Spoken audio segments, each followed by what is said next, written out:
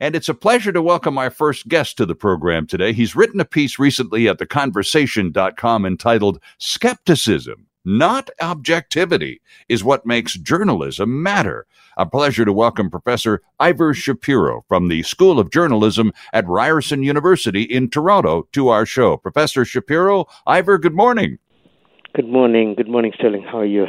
I'm very well, thank you, sir. It's good to have you with us. And to start this conversation off, I believe we should probably just take a moment and separate and define the two words that really make the piece that you wrote: skepticism and objectivity. Which would you like to take first? Well, it depends if you like bad news first or good news first. The bad news is objectivity. It's a word that has been used in like common parlance about journalism for I don't know, about 150 years or so. Mm-hmm. And it really was never a word used about journalism by anyone who'd, to be honest, sort of thought about it very carefully, I think, because the word really implies that the thing you're thinking about is an object, which typically journalists are not very interested in objects. They're interested in subjects. They're interested in people, and people have feelings and experiences, and journalists themselves have feelings and experiences. So it's pretty hard to expect journalists to be objective about anything. But somehow or other, in our kind of thinking and talking about journalism as a society, and it's not just Canada, but pretty much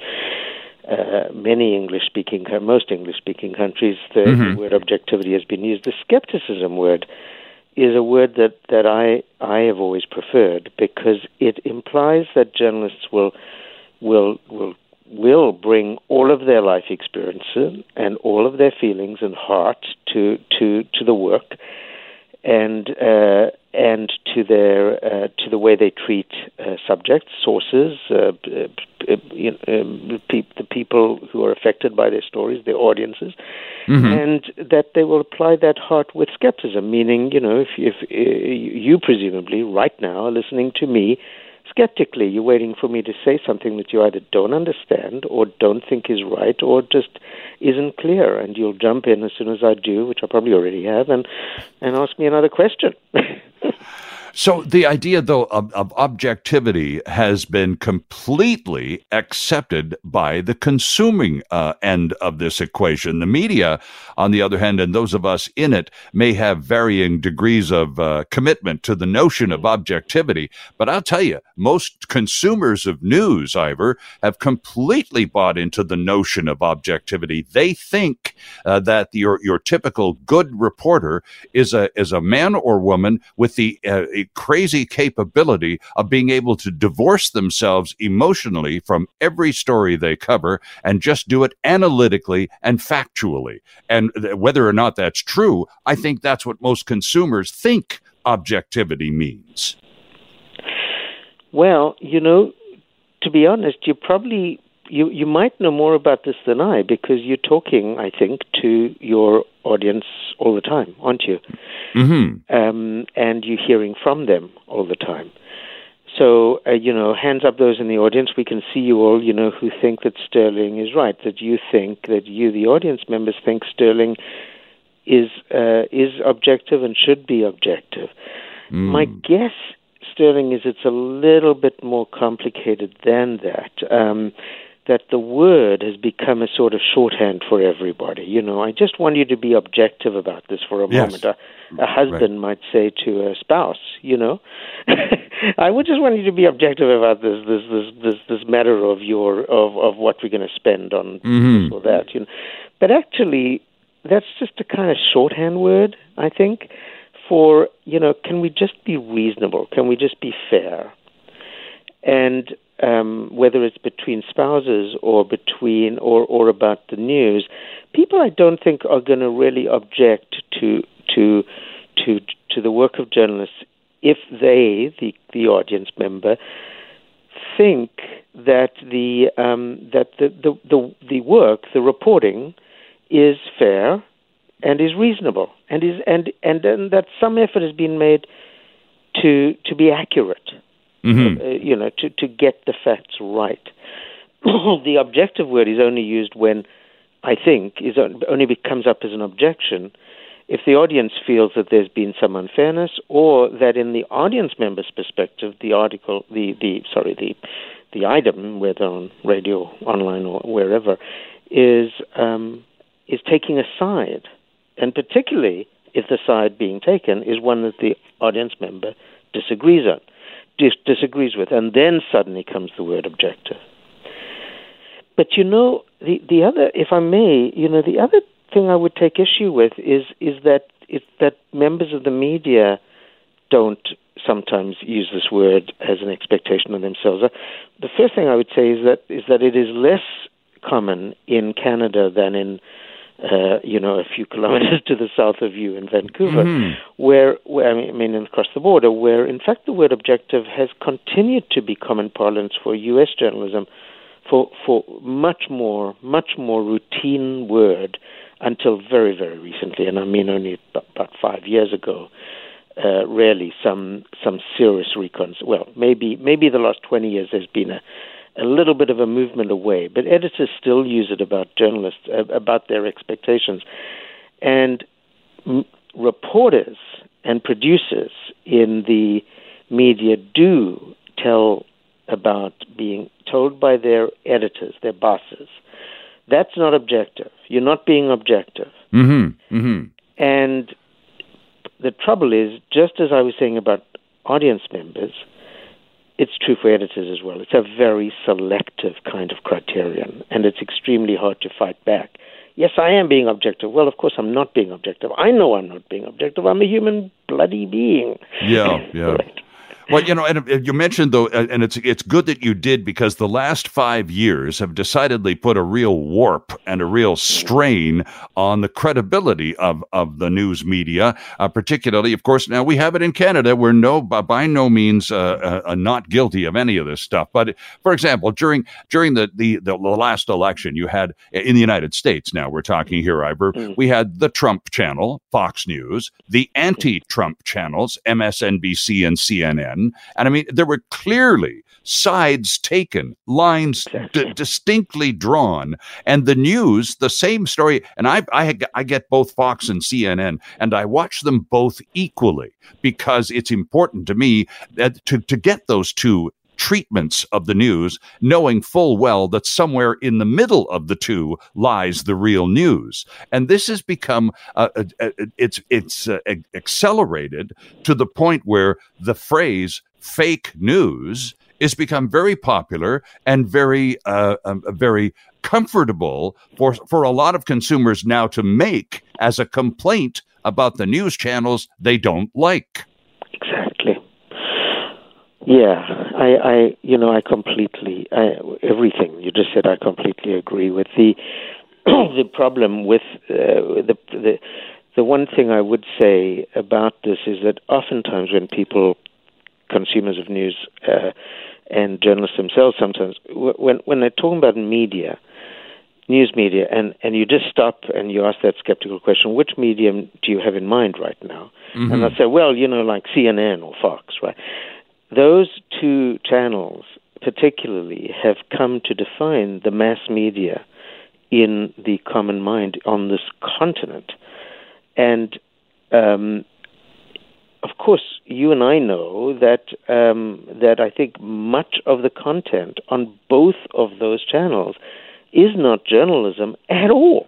That's right. It's opinion. Yeah. It's opinion. And it's not just opinion, it's advocacy, right? So there is a sort of side question about journalists and opinions, but Fox, to its credit, and it's pretty much one of the few things I will say to Fox's credit, but no, Fox, to its credit, has had a traditional distinction between what it calls the news division and the The comment, that's right. At least they at least separate it out. Joining us from the School of Journalism at Ryerson University in Toronto is Professor Ivor Shapiro. Professor Shapiro, I'm quoting from a piece that you wrote recently. In journalism school classrooms, I don't know how many times I've heard graduate and undergraduate students saying words to the effect of, quote, "We know objectivity is impossible, but we've been taught to aim for it anyway." This part of a piece that Professor Shapiro wrote recently at theconversation.com. It's entitled "Skepticism, Not Objectivity, is What Makes Journalism Matter." And Professor Shapiro, journalism is mattering less and less to Canadians. We see poll after poll, and there's one out this weekend from our friends here in Vancouver at Research Company, talking about the public distrust of the media rising. Now, I have to say that a lot of that public distrust is generated by social media. That, of course, is a real Wild West show in terms of credibility or not. But that's it is also a trend that we've seen in terms of public confidence in our media. It's diminished over the years. And is it because of objectivity, do you think, Ivor? I think it's okay. May I be skeptical for a moment? Sure. So when we speak about polls saying something about public attitudes, it's really it's always more complicated than it looks. So you were just talking before the break about CNN and Fox, right? Mm-hmm. And we were, I think, agreeing that a lot of time when people talk about the media, the news media, that's kind of the paradigm they have on their mind, because there's so much of it everywhere. Every time one goes into a public area, one of these channels is on the screen and so forth. Sure. And people have it on in their homes all the time. And they hate it on the whole. They hate what they see, but there's something quite seductive about it. Mm-hmm. But they also have clear preferences about which of the two channels they like. However, during that break, you and I and everyone, presumably, who's listening to my voice right now, was listening to the news and the weather and the traffic. And if they really distrusted what CKNW was telling them about what happened yesterday or what's happened overnight or what the traffic's like or what the weather's going to be, they actually probably wouldn't be listening to my voice right now, right? Mm-hmm. So there is a kind of disconnect there. There's a wonderful new studies. Your audience members can Google it. Reuters Institute out of Oxford just released a study about trust in what makes people trust or not trust the news media. Okay. And a lot of the time, the trust is directly related to the question of bias, the perception that journalists are biased. Yes. And I think, it correlates very closely to what kind of news media those audience members are consuming. So, if you're consuming if your brand that you, and by the way, the other thing the report shows is that there's a huge brand awareness in audiences. So they are inclined to place their trust in a particular news brand. Mm-hmm. It's actually quite surprising how hugely that is held. So if they basically what that's saying, Sterling, is if they trust you, they trust you.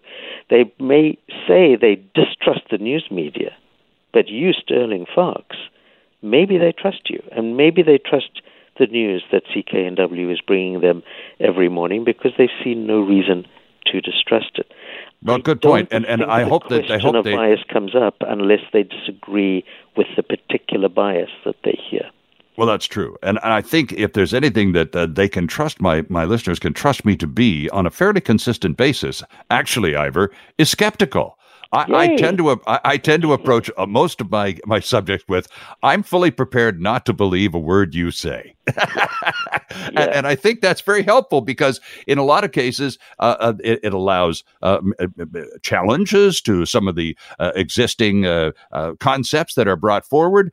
The other part about this, though, I think really we need to talk about ever so briefly, because we don't have all the time in the day, is the way the media is managed by the people in the news. In other words, we're right in the middle of a global pandemic, right across Canada, right around the world.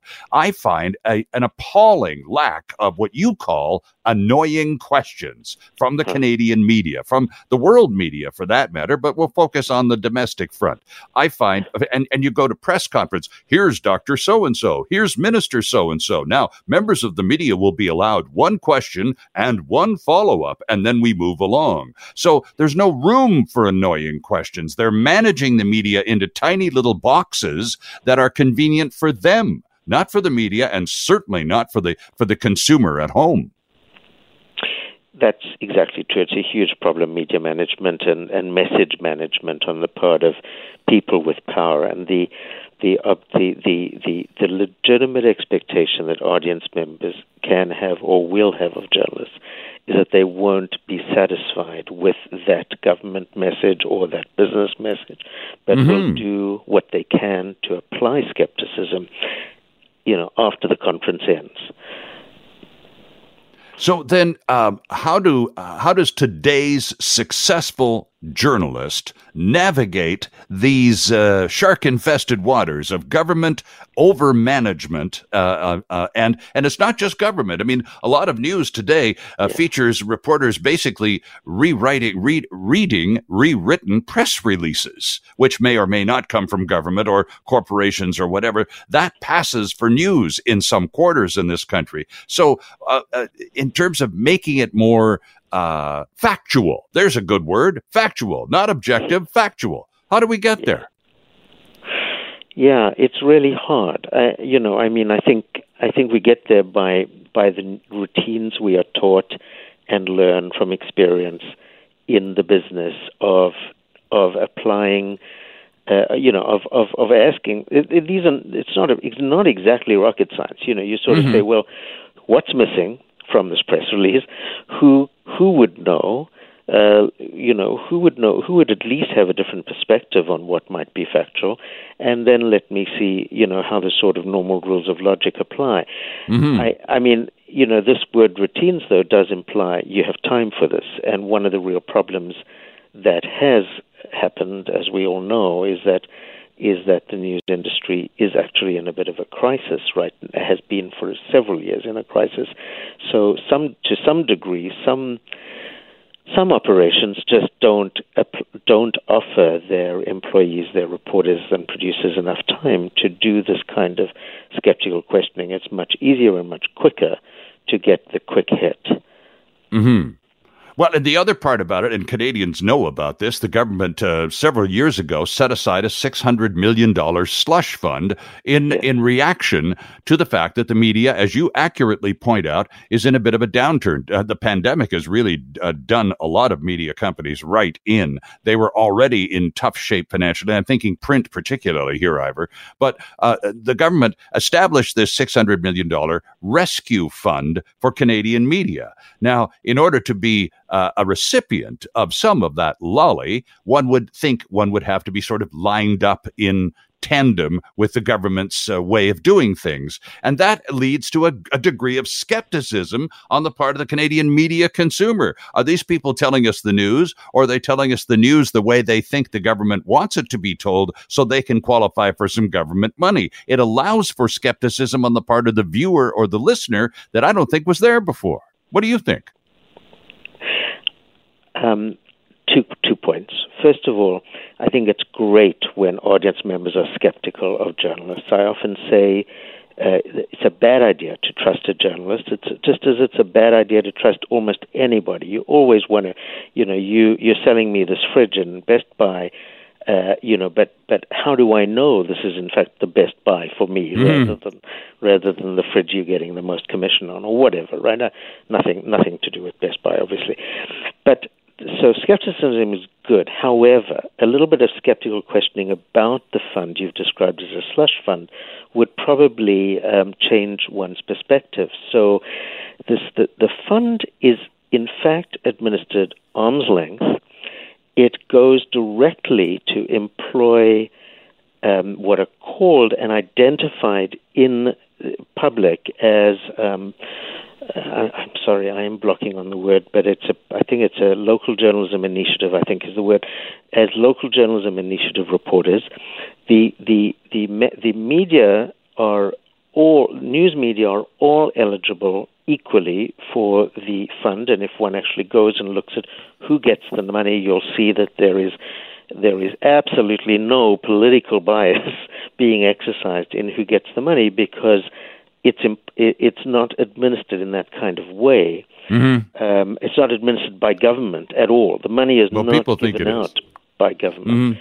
So, and in fact, the publisher of the Winnipeg Free Press, for example, I heard him speak at a conference the other day in Finland. Isn't this a wonderful world that I can be listening to him in Finland?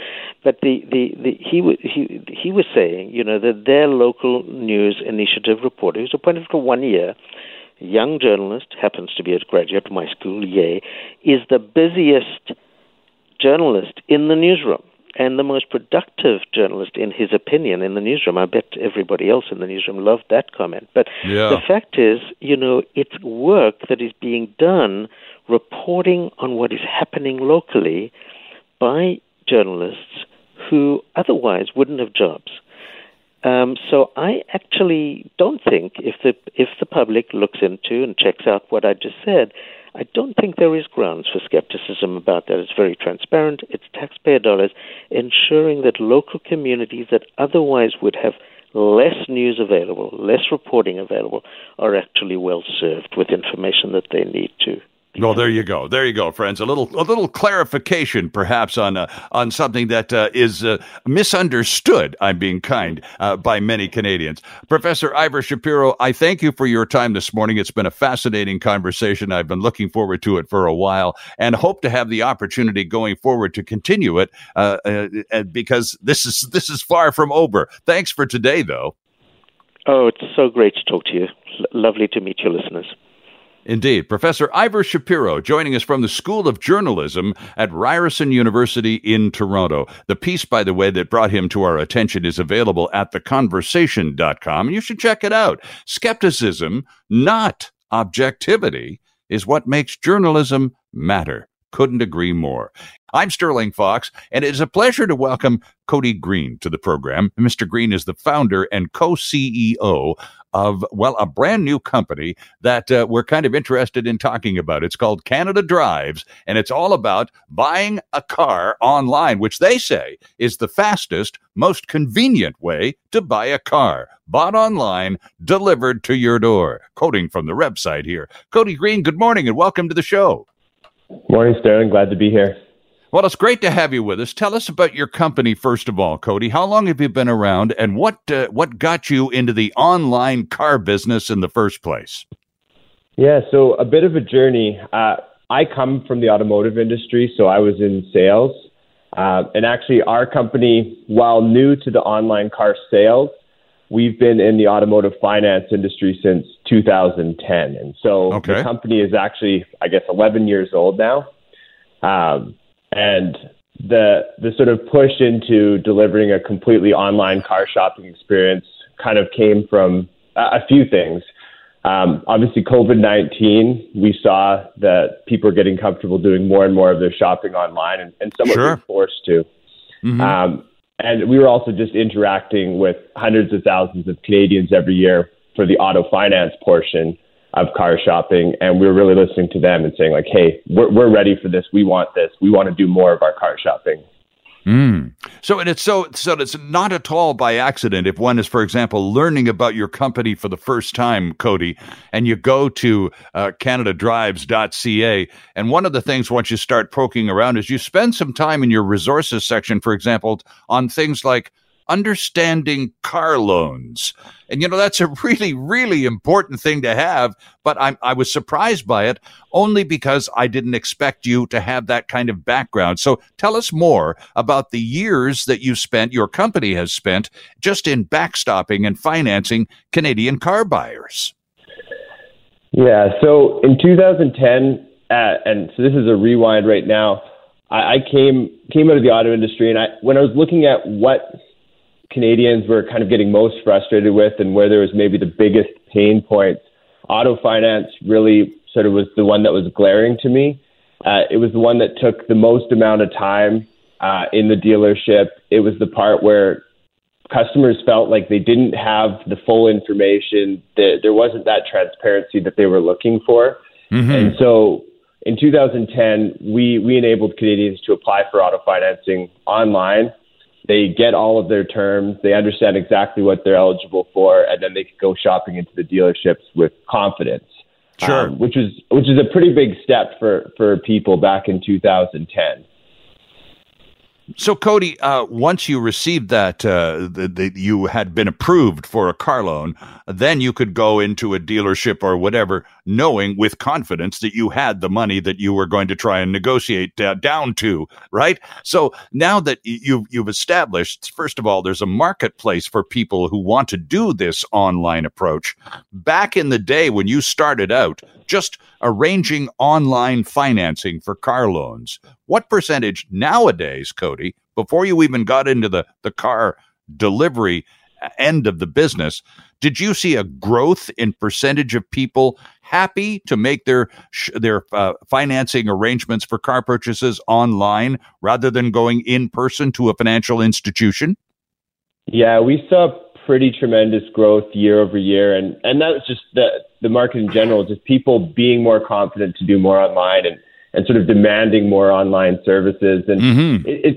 And people want that information, even if they end up not using us. It's like, hey, what were my options? What are my options? And so it's really about giving people as much transparency and understanding of the process as possible. Okay, so then you've built up this client base from very small to a very successful, very manageable, fun number. So what then propels you across the line to move into the actual car business, moving past making the financing arrangements, Cody, and actually having the vehicles, first of all, available to shop online for, and then delivering them to people's driveways? Yeah, so this had always been in our roadmap. I would say this last year it just got accelerated. So we started on the finance, and we knew that was a big pain point, but we've been listening to our customers for a number of years, and there's a bunch of things that they just didn't love about shopping for a car that we thought we were able to address. And the fact that it's online and the fact that it's being delivered to the door, well, those are sort of great benefits to our service, but I don't think they're necessarily even the sort of defining features. When we look to give people a better way to shop for a vehicle, we kind of went from the top to the bottom. It's like, what are they saying to us they don't like today, and what are the things that we can improve? Okay. So what was it that, and because there's a whole other side of questioning, we need to take a break here in a second. I want to find out about this sight unseen business, but just to follow up on that, you determined through your years in the car financing business that there was actually a bit of a list of things that people really didn't like about shopping for cars. What didn't they like the most, Cody? What bugged people the most about shopping for cars? I think the things that were topping out the list were a feeling of a lack of transparency. I think they felt confident doing all their research, but once they got to the dealership, maybe they didn't have all the information. Some of the information was being withheld. I think some people complained about the pressure of having to make a decision while there. Mm-hmm. And I think that the convenience of it all, too. The average time spent at the car dealership is over 4 hours. And that's assuming you find your car at your first place. Yes. And I think people today, they just want things to happen on their own terms, their own times, and faster. And so that's exactly once you determine that, and of course you've been leaning in that direction for years anyway. Once you determine that, off you go, and you add on the whole actual car delivery end to a business that's been basically helping people buy cars for 10 years. Exactly, yes. Joined on the line by Mr. Cody Green, who is the founder and co-CEO of Canada Drives. And this is an online car shopping thing. And Cody, let me just take you back to about a year and a half ago, and I went through a similar experience. We had decided we wanted to get a new car, not a brand new car, but a late model used car. We knew exactly what we want. We'd narrowed it right down to we even right to the sunroof and all of the specs we wanted. And so eventually I started looking on Craigslist and whatnot, and found the car we ended up buying on Marketplace. And so there it is online. We're searching and doing all the homework and all that stuff. But there came a time when you had to, start negotiating. And so I met the seller, and we met in person so I could take the vehicle for a test drive. Now, all of this happened pre-pandemic. So it was okay to meet someone in a coffee shop and take their car for a drive with them sitting beside you in the front seat, and off you went. Now, you can't do that nowadays, and people who are selling cars don't want to do that. So I imagine the pandemic, if anything, has been a boost to your business simply for practical reasons, if nothing else. Yeah, I definitely think it's fast forward the sentiment of customers a few years. No question. So the part that, and this is the part that you need to help me with, Cody, the part where I met the seller and I took the car for a test drive before I bought it. Now, that the online purchasing arrangement that you have, the purchaser searches the available inventory, selects a vehicle, and that vehicle gets literally delivered to their driveway, sometimes within 24 hours. And then what sort of safety capabilities are built in for the customer should that turn out not to be the car of their dreams, Cody? Yeah, so maybe one other thing that's worth mentioning too, you were describing your car buying experience. So when you find a car on Canada Drives, and we have almost 500 vehicles on there right now, you're going to get 35 photos plus. They're all high resolution. They're going to show you every detail of the vehicle. You're going to get the full inspection report, the vehicle history report. So those are things, if you're describing a private sale, you might be trying to hunt down on your own, but they're all going to be available sort of ahead of time on the website. I think the other thing you talked about was negotiation. So we price all of our vehicles like best price first. So it's no negotiation. We're confident we have great prices on our vehicles, and our data supports that.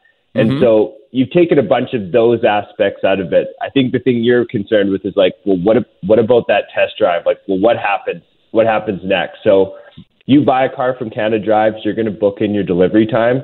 And as you mentioned, it can be the same day. So some people buy their cars on their credit card in the morning, get it dropped off after work. We're going to bring it in our trailer. So it's a completely contactless delivery, which is important for a lot of people right now. Sure. We're going to be there for an hour. You're going to have an hour to inspect the vehicle. If you don't want an hour, we'll obviously leave earlier. But you can make sure it is as described. But the big thing for our customers, and this is something that people really love, is they have sort of a 7-day love it or return it policy. Oh, okay. And so this is the thing with test drives, and I sold cars back in the day, is like I would get in the passenger seat with someone and we do my little predetermined route for 5 minutes or 10 minutes, and they'd be like, yeah, it seems like it's good, but what are we learning in this test drive? With our love it or return it policies, you drive that car for 7 days, you drive it to work, you drive your kids to school. If your brother-in-law is a mechanic, he can have a quick poke at it too if you want, and you really have that assurance that you made that great decision. And if you don't, if you're like, you know what, actually the shade of blue wasn't what I thought, we're going to come pick it up. Wow. Okay. Where do you get your cars, Cody? The short answer is anywhere we can get great vehicles. The longer answer is we buy directly from customers. So one of our missions is to be the easiest place to buy or sell your car in Canada. And so that's a big priority for us too, is like, as much as there's pain in buying a vehicle, I feel there's equal or more pain when it's time to sell your vehicle on Craigslist or similar. So we buy a lot of great cars from Canadians. We work with dealerships across the country. So often a dealership will get a vehicle on trade that won't make sense for them. Pretend they're a BMW store and they got a Ford F-150 on trade. Mm-hmm, right. So we'll get a vehicle like that. And just a variety of places across the country. And how big is the company now? It's growing exponentially as we speak. But how big? How far from Vancouver, for example, do you deliver vehicles? So we deliver across British Columbia, and our aspirations and our goals are to be serving over 80% of Canada by the end of 2022. And so we have some pretty aggressive expansion plans in the next year. As far as like the size of our company, we have around 450 people. Wow. Okay. And headquarters is here in Vancouver, right? It is, yeah.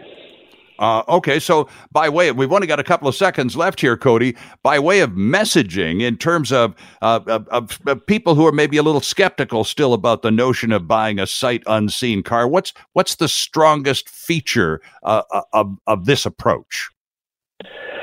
I think it really is the sum of its parts. You're going to get full transparency. We have great prices, and you're going to have that assurance that if something wasn't as described, we're going to come pick up that vehicle. So it's the number one destination in BC to shop for cars. We have more than anyone else, and it's growing every day. So I think that the offer is really compelling. Interesting stuff. Cody, we wish you considerable continued success with Canada Drives, and thanks so much for being with us this morning. All right. Thanks a lot for having me, Sterling. A pleasure. There's Cody Green from CanadaDrives.ca, an interesting new way to buy a car for Canadians and especially British Columbians. Check it out. Rick Zamperin joins us as well. He's back with us today from Hamilton, Ontario. Rick, the longtime play-by-play announcer for the Hamilton Tiger Cats, now the host of the fifth quarter on our sister station in Hamilton, CHML. Rick, good morning and welcome back. Sterling, good morning. Great to be back. Hopefully everyone in your neck of the woods is doing well. Well, we're doing as well as we can under some pretty tight restrictions. Not quite as tight as Ontario, but getting closer literally by the minute. Rick, you wrote a piece about the CFL. We talked about this maybe 2 months ago.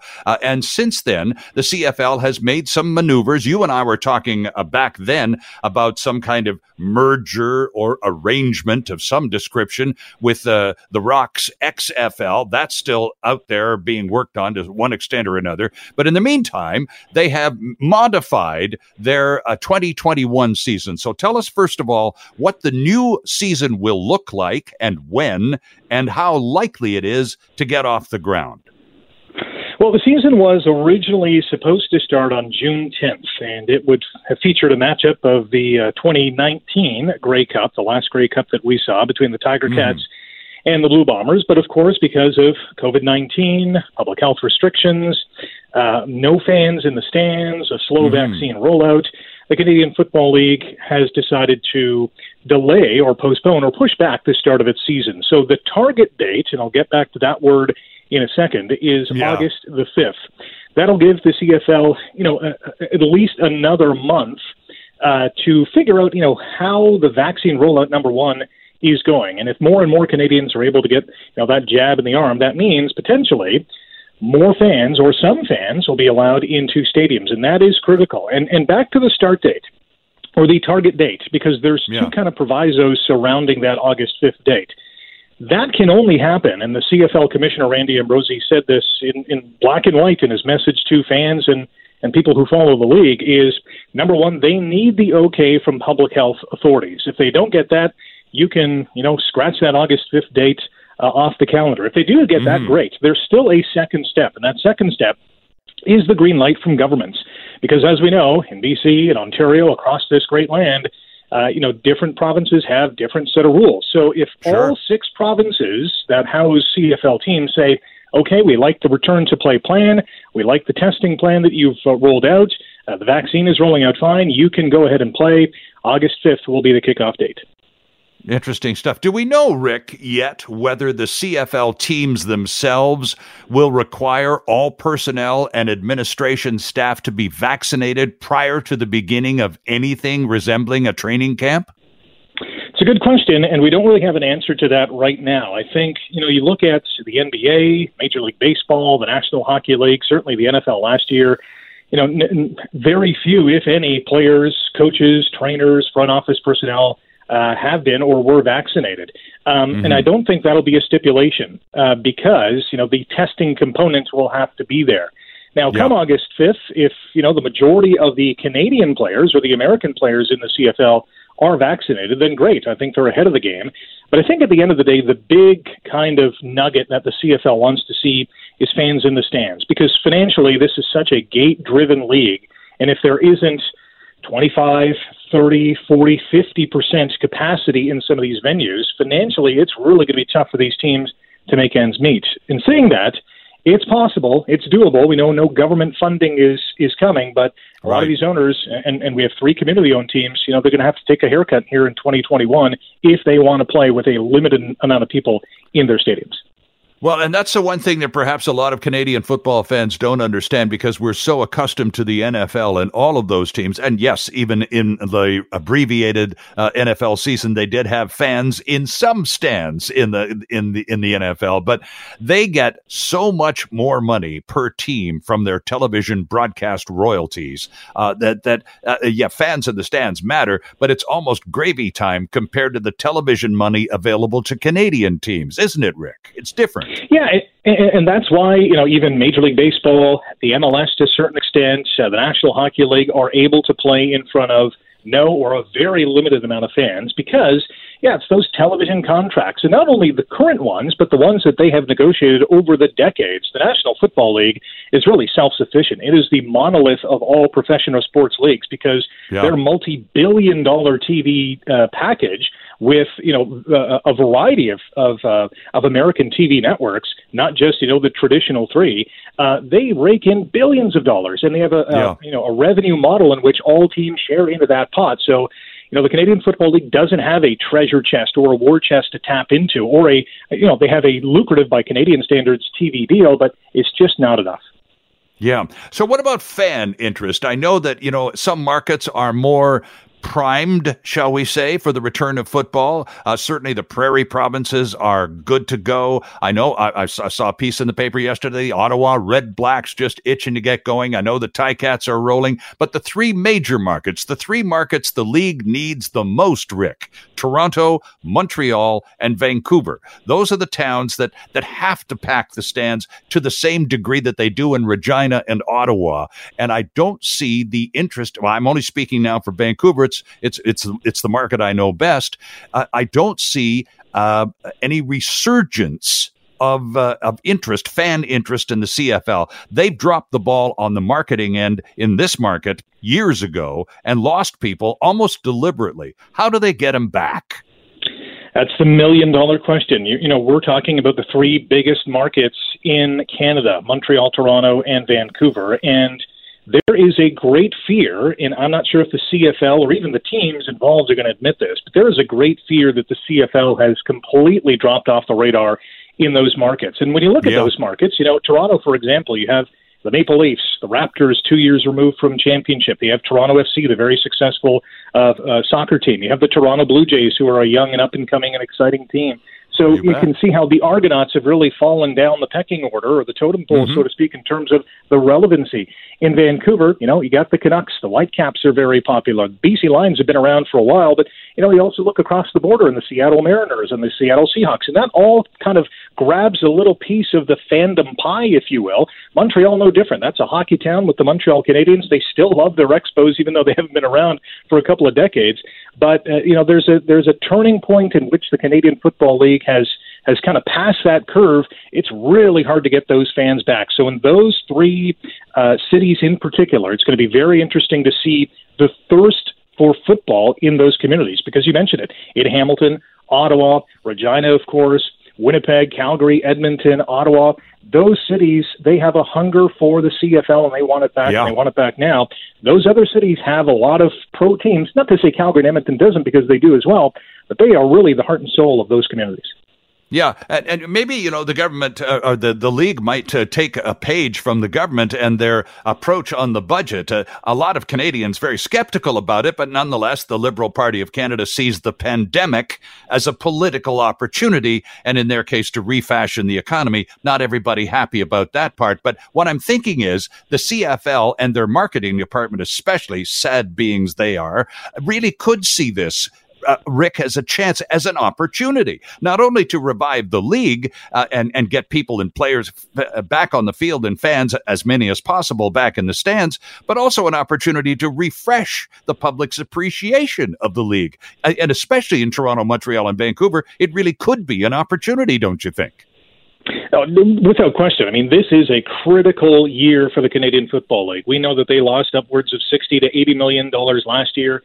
No money is coming in the revenue coffers so far this year. If they have to delay their season even past August the 5th and maybe into Labor Day, we know that, more money is going out the window. We know that the Grey Cup has already been pushed back from November 21st to December the 12th in Hamilton. Yeah. So, all these delays spell some bad news. But in terms of getting back to those fans to say, hey, not only are we back, but we're going to be better than ever. Forget about the XFL for the time being. That is a long-term play that, someday we might merge and someday we might have some kind of shareable business model. But let's focus on the Canadiana of the CFL and get a lot of those fans back.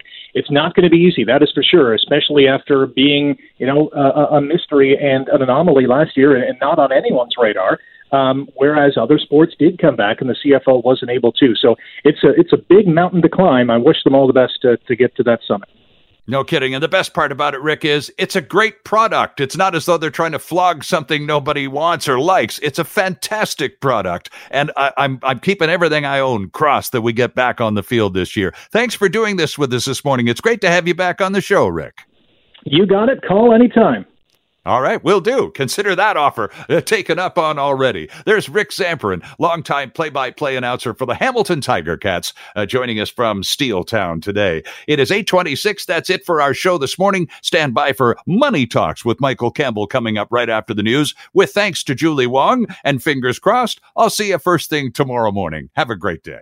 Hi, it's Shauna, and I might be a bad parent because my kids think French fries are vegetables. Hey, it's Ryan, and I might be a bad parent because I went out for wings when my wife was in the hospital after giving birth. Johnny here. I might be a bad parent because in my house, the tooth fairy gives pocket change. But we're not alone. Len emailed us and said his 6-year-old daughter's Tarzan moment going from love seat to lazy boy by curtains made him more proud than any dance recital. And Andy left his 2-year-old at the rink. All right, guys, I'm sure we're not alone. Like Andy's kid.